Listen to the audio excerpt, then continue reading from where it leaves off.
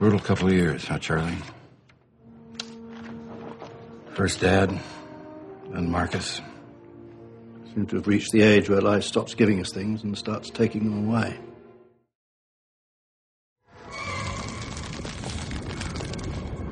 Junior, give me your other hand. I can't hold on. I can get it. I can almost reach it, Dad. Indiana? Indiana? Let it go.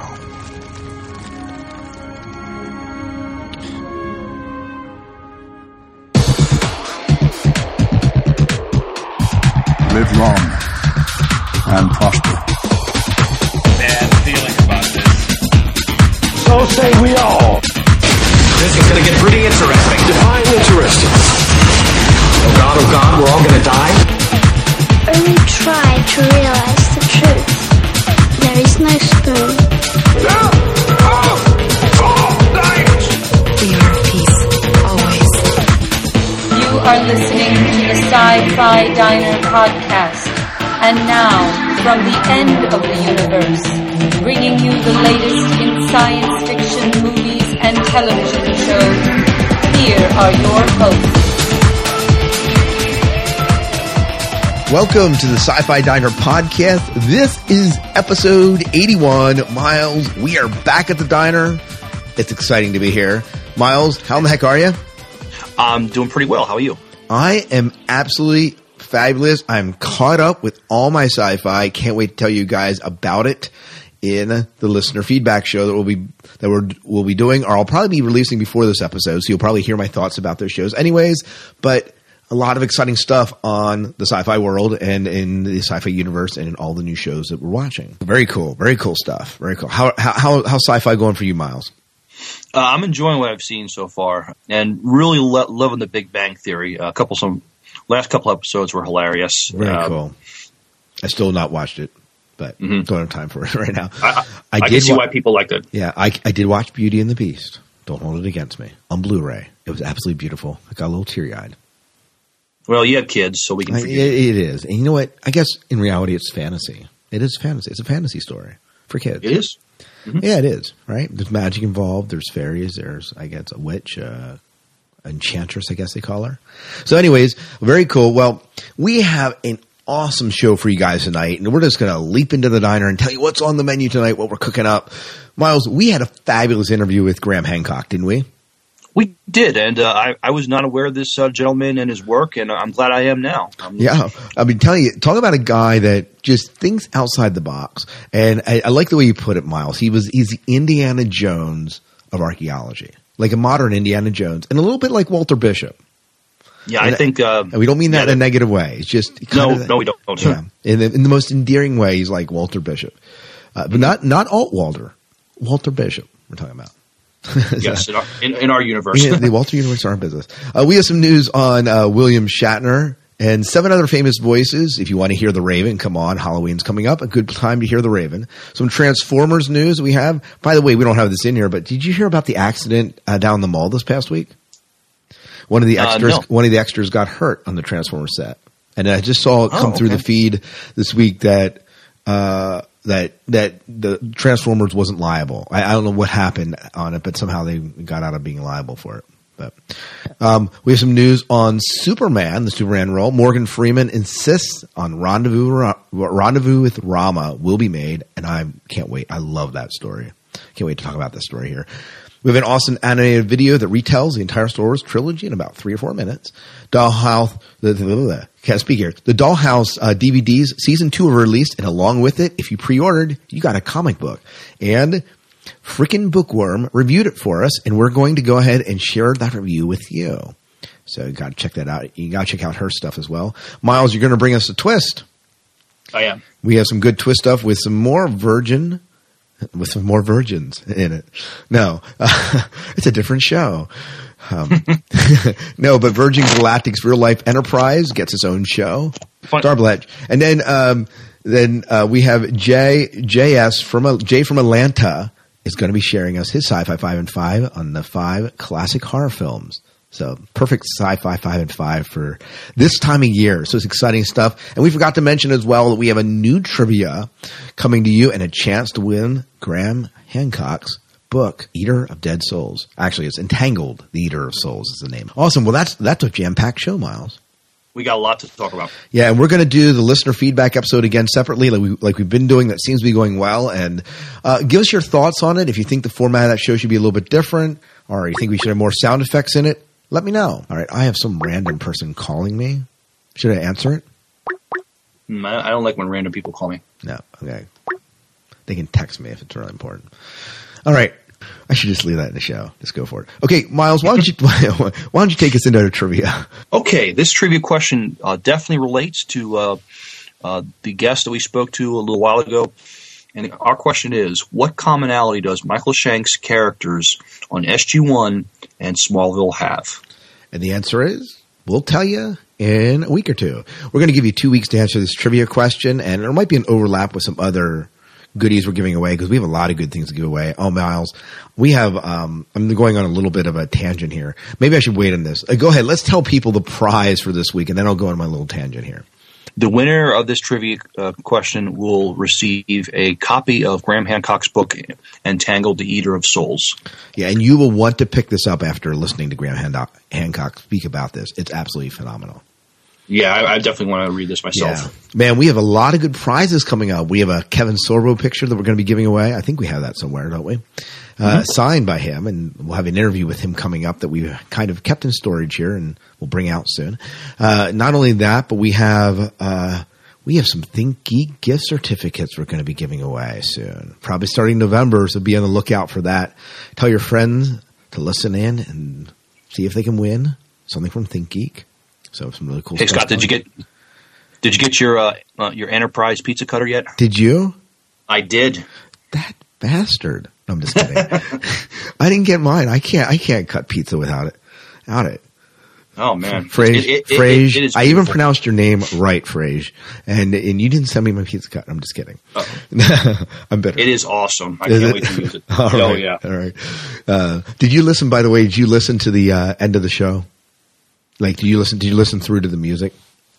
Yes, I did. Okay, and you heard the little blurbs and mess ups and everything. It's really cool. Oh yeah, I was playing Doctor Who theme done by Orbital. But very cool. That's, by the way, if I didn't mention in the show, but that's who did that Doctor Who theme at the end of the last show. But, well, let's move into our first promo for tonight. We actually have an awesome promo. Actually, before I do that, I should tell you where you can send in the trivia answers. You can send in your trivia answers to the SciFi Diner podcast at gmail.com or call us at 1-888-508-4343. We would love to get a lot of more people calling into the show. If that number's not working for you, let us know. Not only to share trivia, but your thoughts. We would love to play audio clips in the show and everything. So I'd encourage you, sure, you can write an email, but you can just ramble on a phone call as well, and I'll embed it. And we would enjoy hearing that. And it saves us having to read your emails. Not that we mind reading your emails. We love reading your emails, but it gives us a little bit more to kind of a little bit of diversity than just hearing us talk all the time. You can also Twitter those answers to the SciFi Diner, DM them, and that's about the ways you can get in. Now let's go into the promos, Miles. Our first promo is Enemy Lines by John Maru. I think it's Maru. I think it is. I'm terrible at pronouncing names. You ever notice that, Miles? I have the darndest time doing it. But John, this guy is great. We've been dialoguing about it, and he just released this novel just a few weeks ago called Enemy Lines. It's a patio book, and let me tell you, it's a near-future science fiction story, and it's awesome. It really is. So make sure you check it out.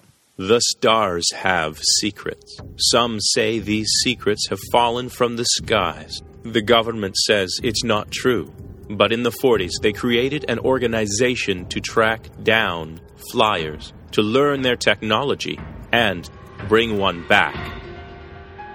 The threat of peace leads Black Ridge Defense to investigate rumors of a secret organization named Division 10.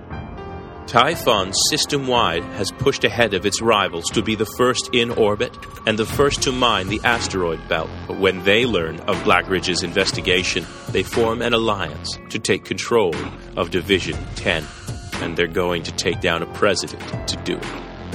As their plans come to a head, something emerges from a burning building in New York City. something that could threaten Typhon and Blackridge victory. Their soldiers are on the way, and so are the black helicopters of Division 10. But there's another player in this game, and far higher stakes than control of a government or new technology. The Flyers are back. Enemy Lines, a novel written and performed by John Miro. For more information, visit enemylinesnovel.com.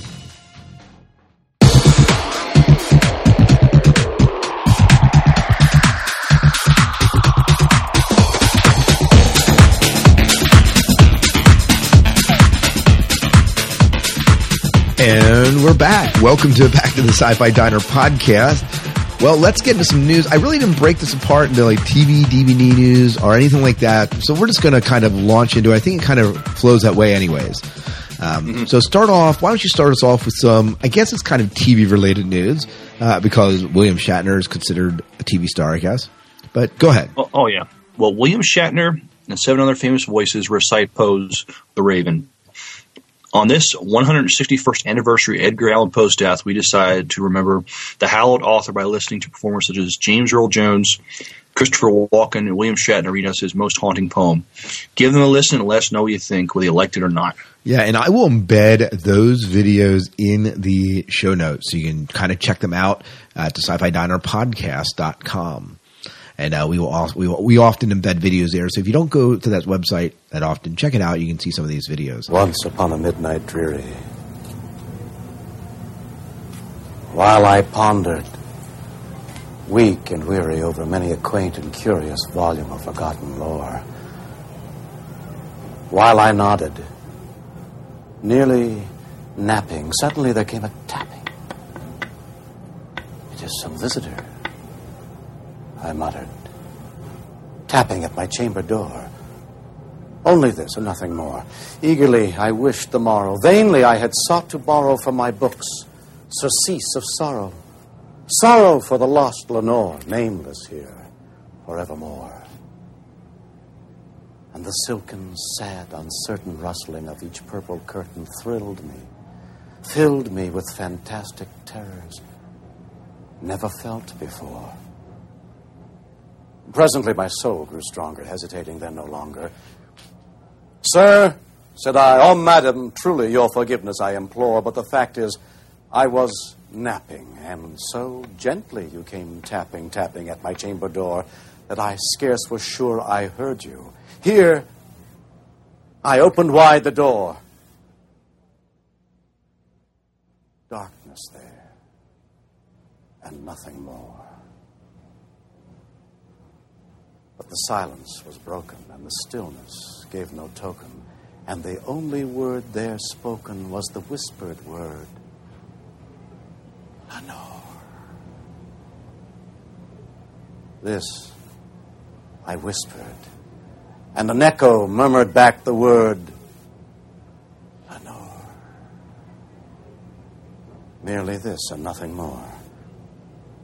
Back into the chamber, turning, all my soul within me burning. Soon again, I heard a tapping, somewhat louder than before. It is the wind, and nothing more. Open here, I flung the shutter, when with many a flirt and flutter, in there stepped a stately raven of the saintly days of yore. Then this ebony bird, beguiling my sad fancy into smiling by the grave and stern decorum of the countenance it wore. Though thy crest be shorn and shaven, thou, I said, art sure no craven, ghastly grim, and ancient raven wandering from the nightly shore. Tell me what thy lordly name is on the night's Plutonian shore. Quoth the raven, nevermore. Then upon the velvet, sinking, I betook myself to linking fancy onto fancy, thinking what this ominous bird of yore, what this grim, ungainly, ghastly, gaunt, and ominous bird of yore meant in croaking, nevermore. Then methought, The air grew denser, perfumed from an unseen censer swung by seraphim, whose footfalls twinkled on the tufted floor. Wretch, I cried, thy God hath lent thee by these angels. He hath sent thee respite and nepenthe from the memories of Lenore. Quaff, oh, quaff this kind nepenthe, and forget this lost Lenore. Quoth the raven, nevermore. Be that word our sign of parting. Bird, O fiend, I shrieked, upstarting, get thee back into the tempest and the night's Plutonian shore. Take thy beak from out my heart and take thy form off my door. Quoth the raven, nevermore. And the raven, never flittering, still is sitting on the pallid bust of Pallas just above my chamber door. And his eyes have all the seeming of a demon that is dreaming. And the lamplight o'er him streaming throws his shadow on the floor. And my soul, from out that shadow that lies floating on the floor, shall be lifted nevermore. But some of them are very cool. I have heard Christopher Walken read it, and he's absolutely eerie. I love Christopher Walken reading Poe. Oh, I do too. And I got to go on just a brief tangent here. Known for his work on a lot of Star Trek shows, Jeffrey Combs is doing a one-man Edgar Allan Poe show, and I don't know if he's going to make it to the East Coast, but I know he's doing some one-man shows on the West Coast, and they're being received very well. And if you look at Jeffrey Combs, there is definitely a passing resemblance between him and Edgar Allan Poe. I think I saw pictures of him, and that's probably true. Mm-hmm. Well, let's move into some Transformer news. Now that Michael Bay's third Transformers film has finally got itself a title 2 weeks back, Transformers: The Dark of the Moon. I actually didn't know the official title of that, so that's kind of cool. The Dark of the Moon. That is a cool title. They just need to put Dark Side of the Moon, and then we can play Pink Floyd while we're listening to it. That would be awesome. And psychedelic. All it needed was a plot, and just one leaked online thanks to the board book meant for kids. And this is basically the board book that is online. It says, so this is a little bit of spoiler. Skip ahead if you don't want to hear us talk about Transformers plot, because we're kind of interested in this.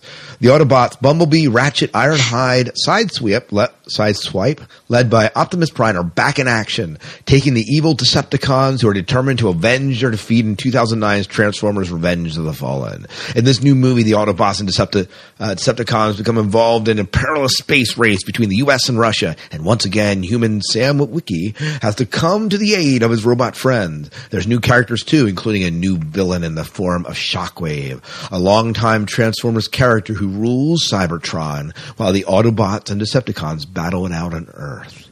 We may not have learned much new, but hey, at least now it's official. Transformers: The Dark Moon will hit theaters July 1st, 2011. Less than a year away. That's awesome. Yeah, I look forward to seeing it. I thought that's kind of soon. I thought 2012 was the date. I wonder if they had the date wrong here. I can't imagine if they I guess they are filming it, so I guess that's possible. It just seems like with all the CGI that goes into those films, that's a pretty quick turnaround. Yeah, we'll have to see if that's correct date or not. Yeah, I don't know. Up and away. Go ahead, take us into the next piece. In Superman news, Brandon Routh, I'm not sure if I'm pronouncing his last name right, but he played Superman in the last Superman movie back in 2006. He is still in the running for the Superman role. Ever since the announcement that Zack Snyder would be the director of the Superman franchise reboot, it's been the general consensus that Brandon Routh would not be reprising his role as the Man of Steel. However, in light of the growing internet campaign to push for Routh in the new movie, it now appears that the actor may indeed have another shot. In a recent article by the News of the World newspaper, Snyder revealed that Routh would be considered for the role. I didn't realize there was such a groundswell, Snyder was quoted as saying, after learning the internet campaign for Routh. This is kind of interesting. I mean, I know that people kind of faulted the last Superman movie, and I'm not certain it was his fault, because I seem to remember when that movie came out, a lot of people said, this guy looks like Christopher Reeves. He looks like, yeah, I mean, I remember that too, and they were saying, he looks like him. He did a very good Clark Kent. I don't think the movie, the fault of the movie was him at all. I think it was just the writing. It just kind of fell flat in some places. But as far as his performance goes, I thought he did a very good job. I'd be okay with him doing Superman again. So it'd be great to reprise it. Just get a better script in there, right? Better script and better plot, and hey, we're good to go. And the actors have very little to do with that. If they can put on a good show, let us know what you thought of Brandon Routh. I guess Routh. We can't pronounce names tonight, so just ignore us tonight. But let us know what you think of him as Superman, what you thought of him in the last Superman movie, and whether you would like to see him back in on the show. That would be back on the movie, and give us your thoughts on that. You can do so by calling in at 1-888-508-4343 or emailing us at SciFiDinerPodcast@gmail.com. So very cool. Morgan Freeman insists that Rendezvous with Rama will get made. And Miles, let me tell you how awesome this is to see this Arthur C. Clarke novel being made into a movie, finally. I know that we played a faux trailer for it, a fake trailer that was online, and I'm not going to put that back in the show notes. But this is actually pretty awesome, and there's an interview with him that I will post in the show notes where he's talking about this. But here's a little blurb about the story. Morgan Freeman has been trying to get an adaptation of Arthur C. Clarke's First Contact classic Rendezvous with Rama made for almost 20 years, with David Fincher on board to direct, and the Oscar winner says he's closer than ever. While he's doing press for his upcoming action comedy Red, Freeman lets slip that he's still very much committed to getting his longtime passion project, in which a massive spacecraft dubbed Rama enters the solar system off the ground. Check out the complete interview in our show notes, and he says it's a got to be done movie. We just have to figure out how to do it. And this is this novel, in my opinion, Miles, is like Philip Dick's Do Androids Dream of Electric Sheep being made into Blade Runner. It was like a must-have. It's like a groundbreaking novel that has to be made into a movie of some sort. Mm-hmm. And this is, when you look at Arthur C. Clarke, his defining work, not only is it 2001, but then you look at it and say, well, Rendezvous with Rama is the other one that has to be made. I think so. Did you ever read Rendezvous with Rama?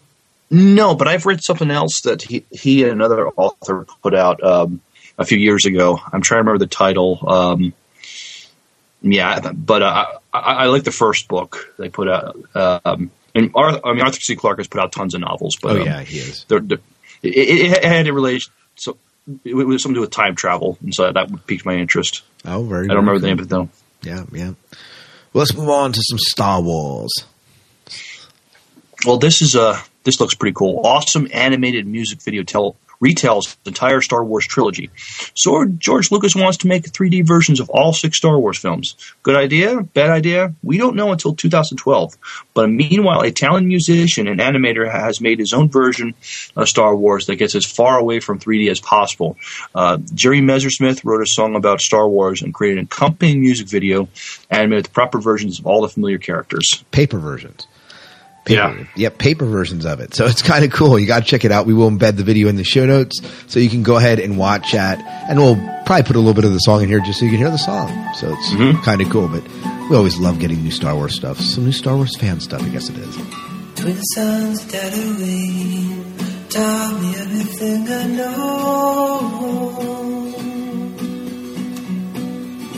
Twin sons of Tatooine taught me everything I know. There's room up there for second chances. Singles are fine, but doubles are fantastic. I'd like to think that there's a star for me and you, spinning round, falling for one another. We need to do a fan film update sometime. We should, because we haven't talked about that in a little bit. I think Phoenix was the last one that we had on. Is that right? I think so. You're correct. Yeah, because Brown Coats was even before that. Well, let's talk about this week. We had the Dollhouse Season 2 release to phenomenal reviews and a music video that went kind of viral. And I will try and see if I can find that music video and put it into the show notes here. We aren't going to talk about the music video, though, that went viral for Dollhouse. But we always love good excuses to talk about our favorite show that got canceled, or one of our favorite shows that got canceled by Fox. Thank you, Fox, again. And but along with the DVDs came a comic book. If you pre-ordered the DVDs, you got a comic book here. And And a good friend of ours, the Freaking Bookworm, did a review for it and said, hey, you know what? If you want to share it on the show, share it on the show, and we are going to share it with you guys. Just her thoughts on it since I didn't pre-order it. And Miles, I don't think you pre-ordered it. So we got to go. No, I have not. We got to get someone else in here to comment on it.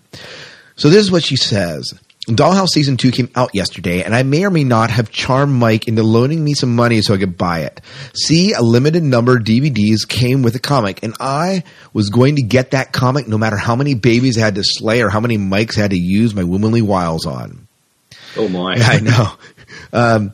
The day before its release, I even visited our FYE and got one of those guys there to hide a copy for me. I do not have a problem, she says. There is a lot of uncertainty revolving the comic. Did you get it only with the pre-order? Was it a digital hard copy? Where exactly does the story pick up? Because of my problem/dedication, I can answer these questions for you. The comic is only guaranteed with pre-orders, and only a certain number of DVDs have it. It's a hard copy and fits right inside the DVD case. It's a little guy. It seems to me that it picks up right between Echo and Friend's story and Maggie, Zone, and the company's stories, right at the beginning of all the chaos. Basically, this mini comic bridges the gap between the regular Dollhouse series, the episode of Epitaph 1 and Epitaph 2 Return, and the forthcoming one-shot comic set to be released April 2011. During the Dark Horse panel at New York Comic-Con 2010, it was announced that the comic book treatment of Joss Whedon's Dollhouse would continue. That's something that Joss has gone back and forth on at different times. Atkins said it started with us doing a small story to be inserted in the Dollhouse Season 2 DVD. It got the ball rolling. And we'll do a one-shot in April and a mini-series after that. The comic will be written by Jed Whedon and Marissa Tancharoen. I think these are the guys. Jed and Marissa were also a part of Dr. Horrible, I think, Miles. Is that correct? I think you're well, Jed Whedon definitely was. Yeah, yes. I think Marissa was also involved with that. The writers of the TV show, there were writers on the TV show as well, and will be set in the future of Los Angeles after the Dollhouse technology was reduced the city to ruins. I can't wait for more epitaphs left in my heart. Epitaphs left my heart pounding and reignited my passion for the series.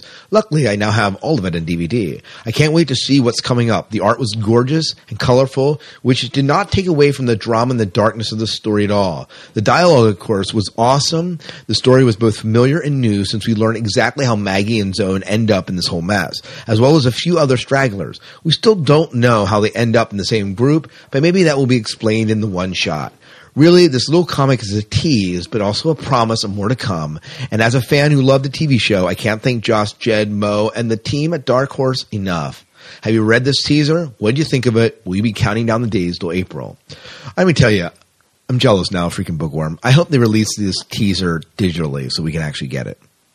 Yeah, I would like to see the comics at least. Yeah, absolutely. All right, Miles, why don't you take us into our twist tonight? And this week in Star Trek, we've been we talked before on the show about Virgin Galactic's attempts to, their privately owned company to basically launch their own spaceship. Well, in this bit of news, Virgin Galactic's Real Life Enterprise gets its own show, and it's. By the time you get this, it'll already be on, but you might be able to catch it later. You want to hear more about the Enterprise taking you into space in your lifetime, you say? Well, we'll point you in the right direction. It seems our favorite real-life VSS Enterprise from Virgin Galactic will be starring in its own 4-part documentary called Virgin Galactic, beginning Monday, October 28th on the National Geographic Channel at 10 p.m. Eastern Standard Time. The new documentary series will star Richard Branson and Burt Rutan, and they'll take us along for the ride as they bring us humans closer to our everyday space travel and thereby one step closer to the Federation. Be sure to check it out and see all the amazing science, imagination, and courage that have made the project come so far. For more information about the show, check out National Geographic Channel site. And I'm sure they'll air that first part again. So and it'll be available online, I'm sure, as well. I can't imagine it not being available. Yeah, so that's kind of exciting. Well, yeah, and I wonder if they're doing it like 4 parts in a row or if they're doing it like Monday nights.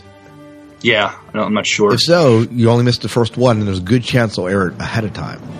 Again. Yeah, that's how they usually do it. So. And in other Star Trek news, something a little funny and irreverent Star Blake. If you look up on YouTube, and we'll put the link in our show notes. It's a maybe you've seen some of the Jib Jab videos where they do something like that with the last Star Trek movie. It's a funny, irreverent little video on that, and I found it mildly entertaining. Well, very cool. We'll have to embed that video in the show as well. Mm-hmm. So, well, very cool. Thank you, Miles, for bringing us a twist tonight.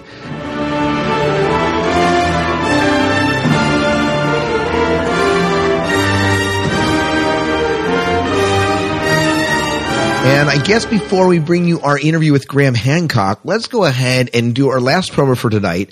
And we have not talked about these guys for a while, but they just released a new episode called, I forget what it's called, but these are the guys from Podcasters Emporium. You know what? We do not talk about this, Miles, a lot in the show, but we are a member of the Lifestyle Pod Network.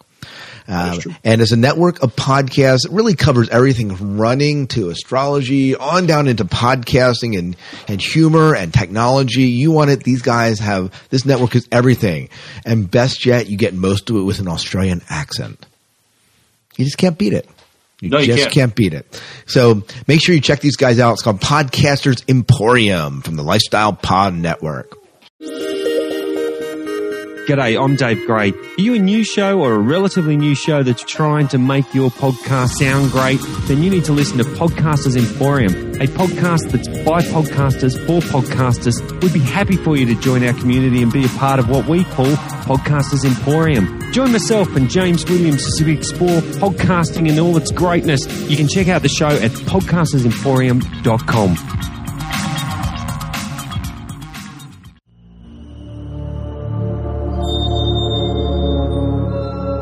Welcome back to the Sci-Fi Diner podcast. Wow, Miles, we are about to bring you our interviews. Not bring you, Miles, you were there, but except for that one part you dropped out. But we are going to bring you our interview with Graham Hancock. How would you describe Graham here? He's a little bit of Indiana Jones and Walter Bishop from Fringe. What a way to describe a guy. But we mean it in the nicest way possible, and with the highest affection. But very interesting guy. And I wouldn't have come across him unless we've done this interview. And he's got a great book coming out, which I want to check out. Yeah, this book, Entangled, Eater of the Souls. That's what we're giving away in our trivia contest. You can actually get a copy for yourself, or better yet, go to Amazon and buy it. He has links all over his website. GrahamHancock.com will get you to that. But we just had a really good chat. He's such an interesting character and such an interesting person just to hear talk about how this book came about. And some really phenomenal stories. We're really excited to bring this to you.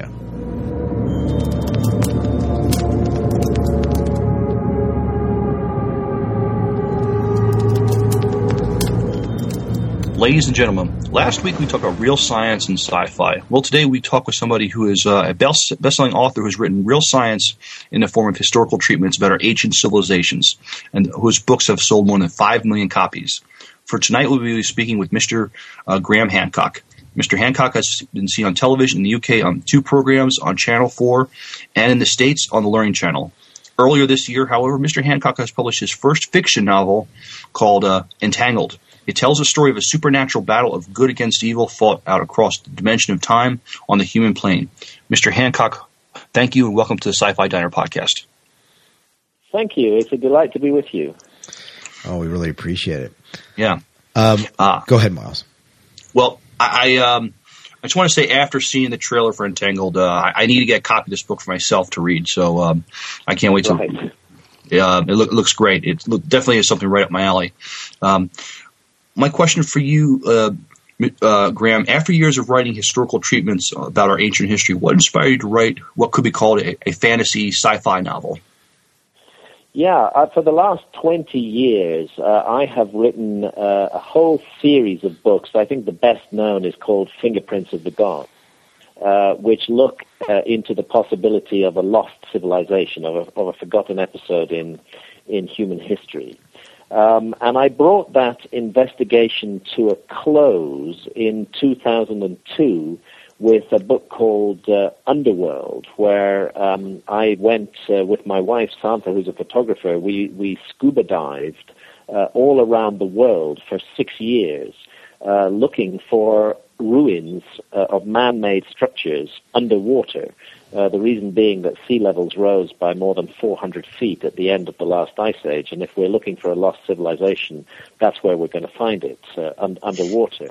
And I produced an enormously detailed and thoroughly documented book, 820 pages long with 1,500 footnotes, called Underworld. And after that, I moved on to write one more non-fiction book, which is called Supernatural, Meetings with the Ancient Teachers of Mankind, which looks into shamanism and altered states of consciousness and the intriguing possibility that what we call visionary experiences may be putting us in contact with, not with fantasies or illusions, but with freestanding parallel realms or universes or worlds. During the research for that book, for Supernatural, it was necessary for me to go down to the Amazon jungle and to work with shamans in the Amazon, because I always believed that I should put myself into my research, into what I'm writing about. And there I had my first experiences with the powerful visionary brew that shamans in the Amazon use, which is called ayahuasca, the vine of souls, which does indeed plunge us into seamlessly convincing parallel realms inhabited by what appear to be intelligent entities that have an interest in us. And there's a great deal of scientific research has been done on ayahuasca, and it's been discovered that people from all different cultures who are not comparing notes, who've got no contact with one another, keep reporting meeting the same entities and beings in this altered state of consciousness. And normally when a lot of different people agree that they've seen the same thing, we accord it the status of reality.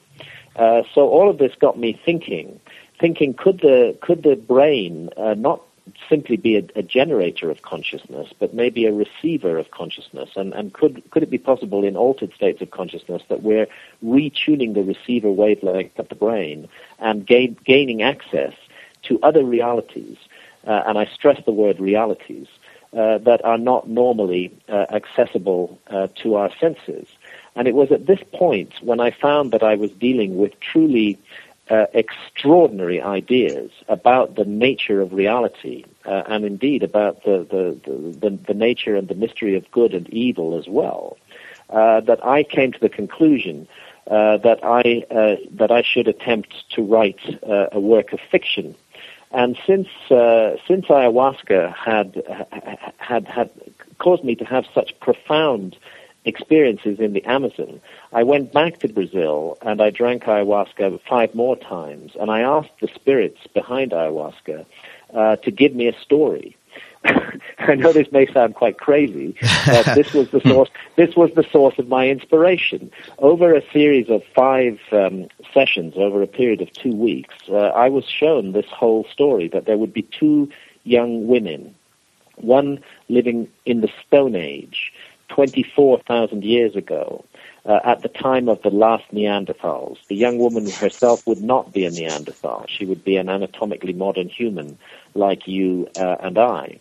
And the other young heroine of my story is in modern 21st century Los Angeles. And in the background, there's a supernatural being, I call her the Blue Angel, who is a force of goodness and truth and light in the universe. And her antagonist is a demon, who I call Sulpa in the Stone Age and Jack in the 21st century. Now, the angelic force cannot intervene directly in the human realm. She can only intervene by influencing human consciousness in altered states of consciousness. And she works to influence these 2 young women, Rhea in the Stone Age and Leonie today, to do battle with the demon and to prevent him from bringing about the ruination of mankind. So really behind this story, and it's an adventure story. Fundamentally, it's a fast-moving adventure story. But woven into it are the really ideas at the cutting edge about the nature of reality and consciousness and the nature of good and evil. And at a personal level, behind it was a visionary inspiration. It's been an incredible liberation for me to write fiction. After years and years of producing these huge non-fiction books, 800-plus pages, as I mentioned. You should see my office when I'm writing non-fiction.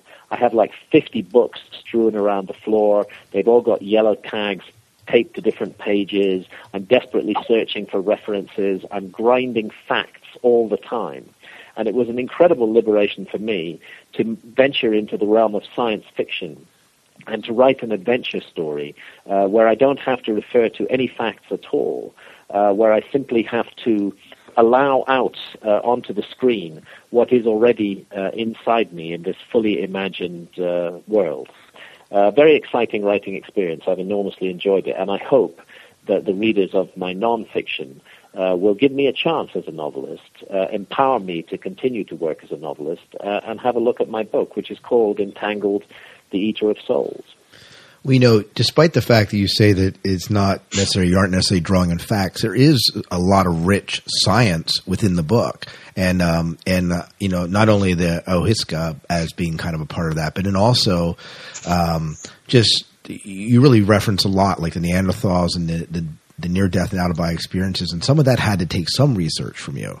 Oh yes, it did, and I'm indeed working in areas and subject matters with this book that I'd already been familiar with for many years.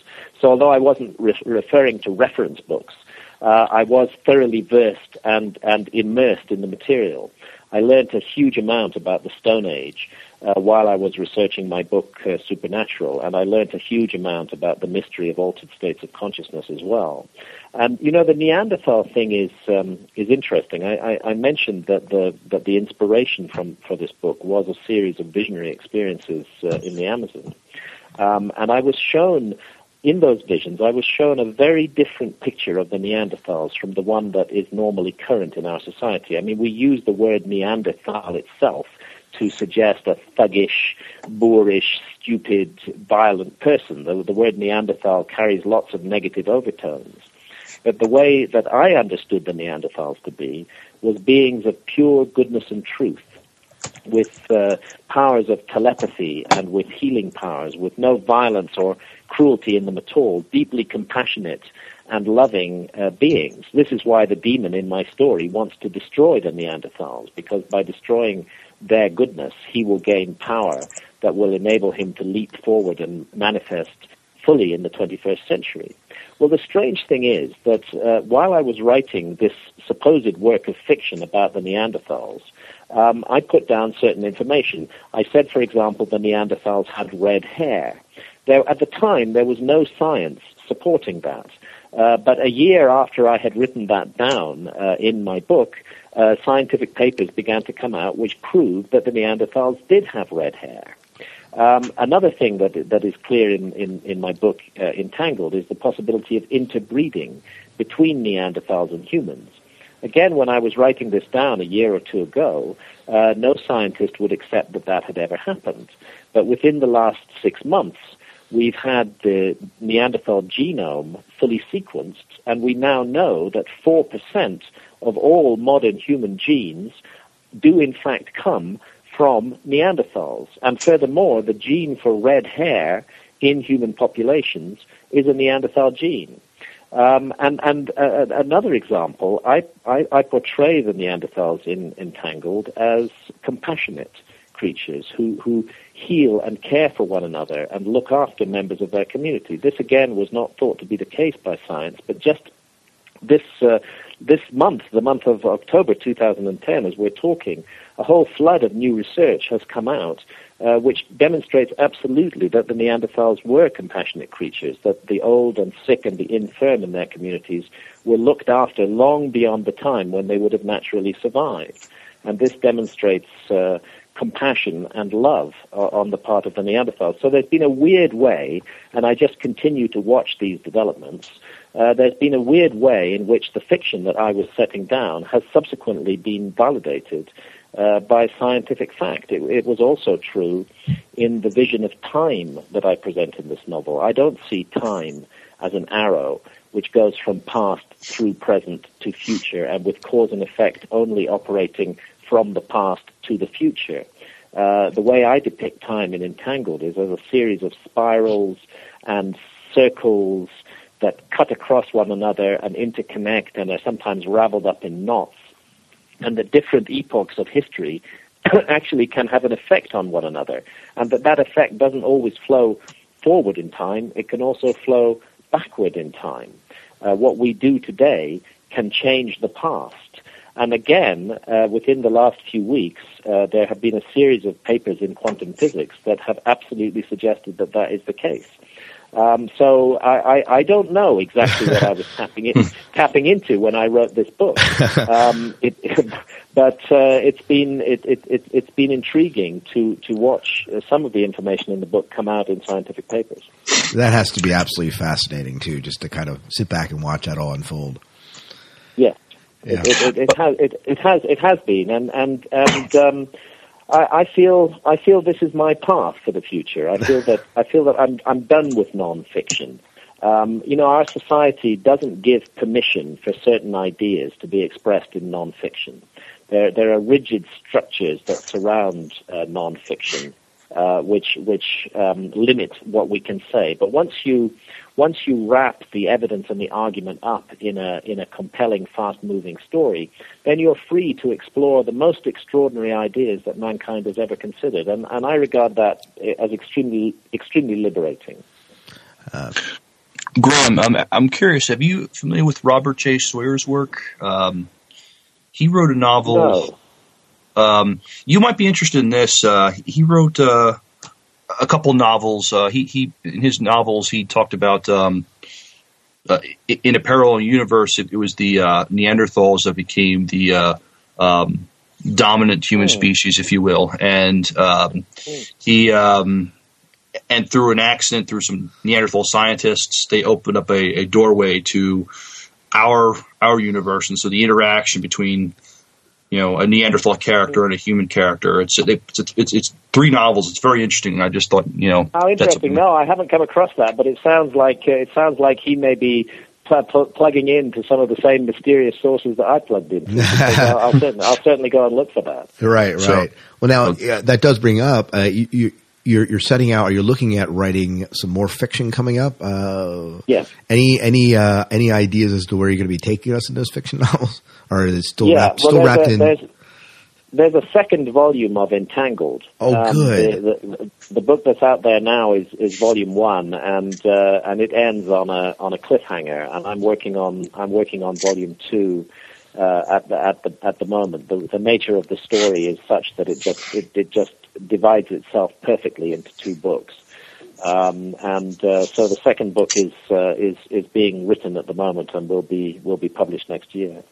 But after that, I'm very interested in the Spanish conquest of Mexico as a background for an incredible epic fantasy adventure novel, and I will be going into that area very soon.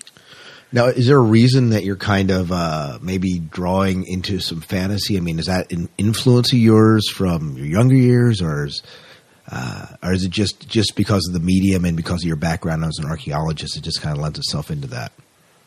I can't really say that there was a particular influence on me in my childhood that attracted me towards fantasy. But I feel that the area of fantasy offers the greatest freedom to an author. I do believe it's extremely important for a novelist to write a story that doesn't bore people. It must be the first responsibility is to write a compelling story where the reader wants to keep on turning the pages. But once you fulfill that responsibility, then the second responsibility is to explore intriguing and amazing ideas. And it seems to me that the realm of fiction that we call fantasy today, and science fiction as well. Science fiction and fantasy, to my mind, overlap in many, many areas.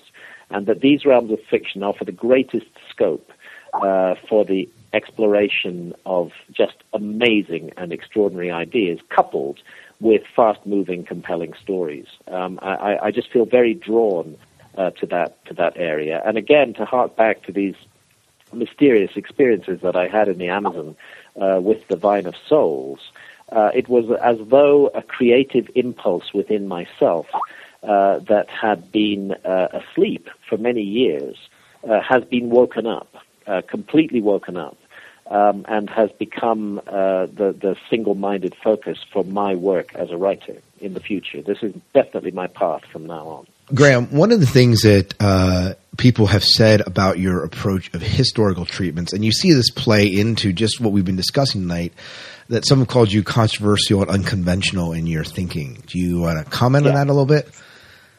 Well, I would say that that has been and continues to be my role. My role, as I see it, is to stand out on the edge of things and look at them from a point of view that is not mainstream. This is the position that I took over the question of history and archaeology. It seemed to me that archaeologists and mainstream historians had the running too much to themselves. They were telling us a story about the past, which was often based on the interpretation of very, very limited facts, and that they were telling us that their story was the whole truth and nothing but the truth. And I felt that those facts could be interpreted in different ways, and that another story, another narrative, if you like, could emerge. And that therefore my role was to do that. It was to challenge the status quo. It was to offer ideas that were not at the heart of the mainstream, but that might move us forward in important new directions.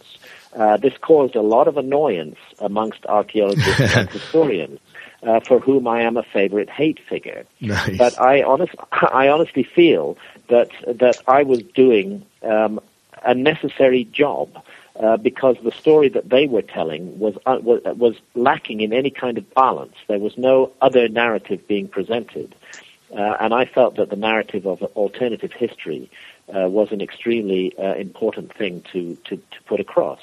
I've always stood out on the edge of things and not in the middle, and I think being on the edge of things is an important perspective to bring to this complex and mysterious world in which we live. Yeah, as I watched part of the Quest for the Lost Civilization, the documentary that's online. Yeah. And it's the points that you make and the way you present them are very rational based, and it's very logistical, and you're backing your stuff up. And I think it's great that you're bringing in an alternate perspective to what we always hear. Yes. Thank you. I try to be rational. I do feel when we're taking on the established body of mainstream science and mainstream history and archaeology, that the only way to do it is in their own terms. So although my perspective is very different from them, the tools that I use are quite similar to theirs. So that we have some area for dialogue, so that it becomes possible to offer a really informed critique, rather than a critique that is, simply impressionistic. And so yes, I have worked very hard to keep my arguments reasonable and well grounded. This is important. Well, yeah, and it's important for you to be taking, somewhat seriously too among that. So to have that sort of background and that sort of grounding in it. So I think that's awesome. Yeah, I'm trying to be a bridge, between different worlds.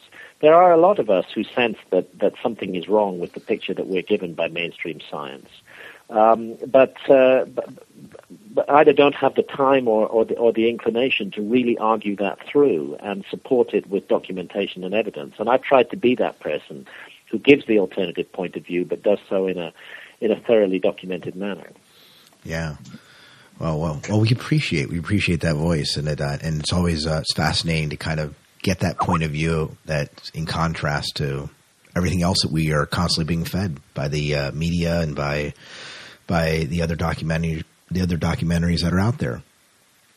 Thank you. So thank you. Yes, that's been my role, and as I say, I've moved now into fiction. I have to say it's much more fun to write, but the ideas are still there. And if your listeners would like to get a free look at the first 4 chapters of my novel Entangled, just go to my website, grahamhancock.com, www.grahamhancock.com. And there's a button right on the front of the site that you can press that will take you into Entangled. And there the first 4 chapters are available free online, and there's a video trailer and a lot of other information about the science behind the novel. Right. Yeah, I was going to have you talk about your site a little bit, but you did that anyway. So, and I was on there looking around. It does have a lot of good background information in ways that people can kind of share as well. And thank you. And you're in Utah now, and so where's your speaking tour going to take you next? New York tomorrow, and from there to Baltimore, and also a couple of venues in upstate New York. And again, that information is also on my website. Very cool. Yeah, I'm looking at it right now as we speak here, so that's very cool. So where can, if the listeners are saying, man, this book sounds interesting, where can I pick up a copy of it? You have links on your website for that as well, I guess. Yeah, there are links to Amazon.com. That's the easiest way to buy it, and also in stores. And if it's not available in a particular store, just place an order for it. Yeah, that will help me. Yeah, definitely. In my new path. As you journey. So the book's been out since April, right? Is that correct? No, it's just been published. Oh, it's just been published in the U.S. It's published on the 1st of October, so it's just out now. Oh, so this is new. This is hot off the press. Then that's awesome. This is a brand new book. Yeah. Awesome. Well, thank you so much, Graham, for coming on tonight and just chatting about your book. Is there anything else you want to say about Entangled before we chat here tonight? I would just say go to the website and check out the introductory information. And for those who've read my nonfiction, give me a chance. The publishing industry wants to keep me in my box as a nonfiction author. They don't want me to be a fiction writer, and I'm really appealing for my readers to empower me. Well, you know what? You're all about breaking out of boxes, and that's what you've been doing with the archaeology you've been doing, and I think you can do it here too. Thank you. So, thank you. Thank you so much for taking some time tonight to chat with us out of your touring schedule and the other interviews you're doing, and we appreciate it a lot. I can't wait to get your book. Thanks for having me on the show. All right. Thanks a lot. Thank you. Bye. Cheers.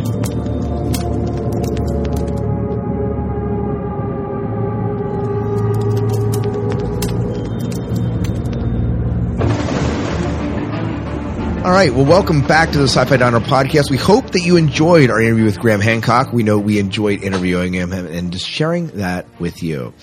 Well, we do have a Sci-Fi 5 and 5 tonight. We kind of took a hiatus from that from last week because of our science fiction, How Much Science Do You Need in Science Fiction podcast. But we have tonight the Sci-Fi 5 and 5 bought by none other than Jay from Atlanta. And this is actually a good one, and this is what he writes. And then maybe, Miles, you and I'll switch off here, talking about the different ones. Mm-hmm. Hey, guys, I thought I'd give you my top 5 classic Universal monster horror movies. Since it's close to Halloween, I have fond memories of watching these as a kid after going trick-or-treating. These movies are true classics in the movie history. Some of these movies use groundbreaking special effects, costumes, and makeup for their time. Everyone should see them at least once. I'm going to be honest. I didn't see very many of these. You might have done better than me here. But do you want to take the first one? Sure. Of course, Dracula. Every vampire is a ripoff in some way of Bela Lugosi's performance. Yeah. Have you seen this Dracula? I have not seen that Dracula. No. Yeah. Well, see, we have something we need to watch. Thanks, Jay. Another thing to add to my Netflix queue.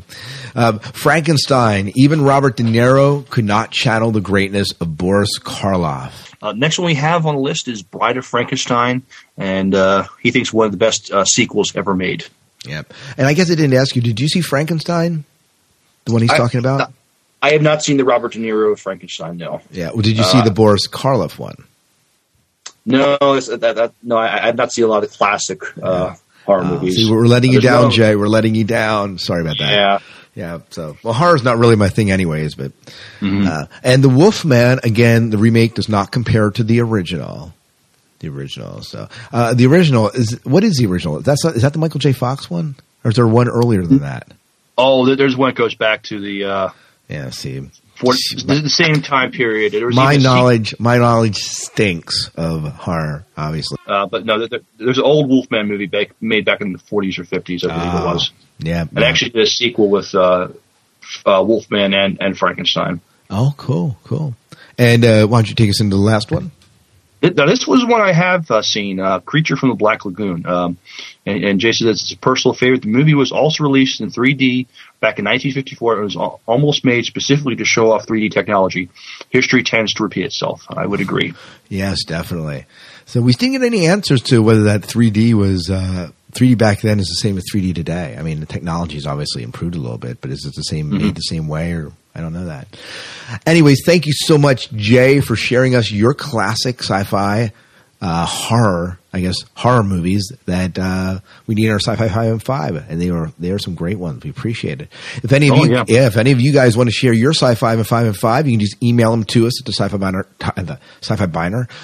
Diner podcast at gmail.com, and you can also I guess you can Twitter them to us if you want, or you can call into the show and we'll play your call on the show, and that's at 1-888-508-4343, and all those will get those into the show.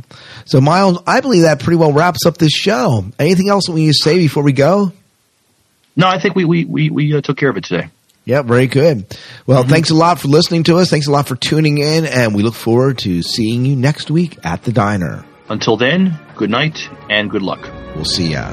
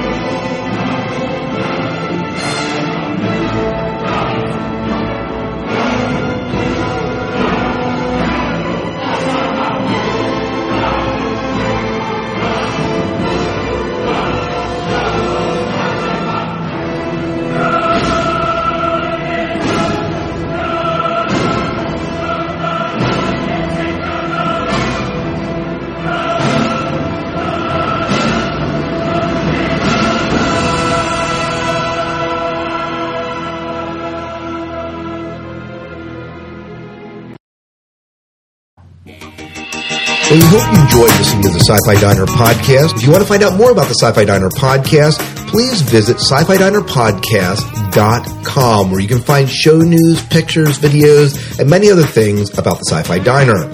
You can also find the Sci-Fi Diner where else, Miles? We have a Facebook fan page, and we have very active discussion going on there between Scott and myself and you, the listeners. So I encourage you, please join our Facebook fan page and let's talk some sci-fi. You can find us on Twitter at twitter.com/Sci-Fi Diner. You can find me on Twitter. That's Herzog, Hertzog. And I am Son of Worf at Twitter, and I also on TrekSpace, Son of Worf at TrekSpace. And we want to hear from you, so please email us at the Sci-Fi Diner Podcast at gmail.com or call our listener line at 1-888-508-4343 and let us know your thoughts on what you're watching, what you like, what you don't like. We want to hear from you.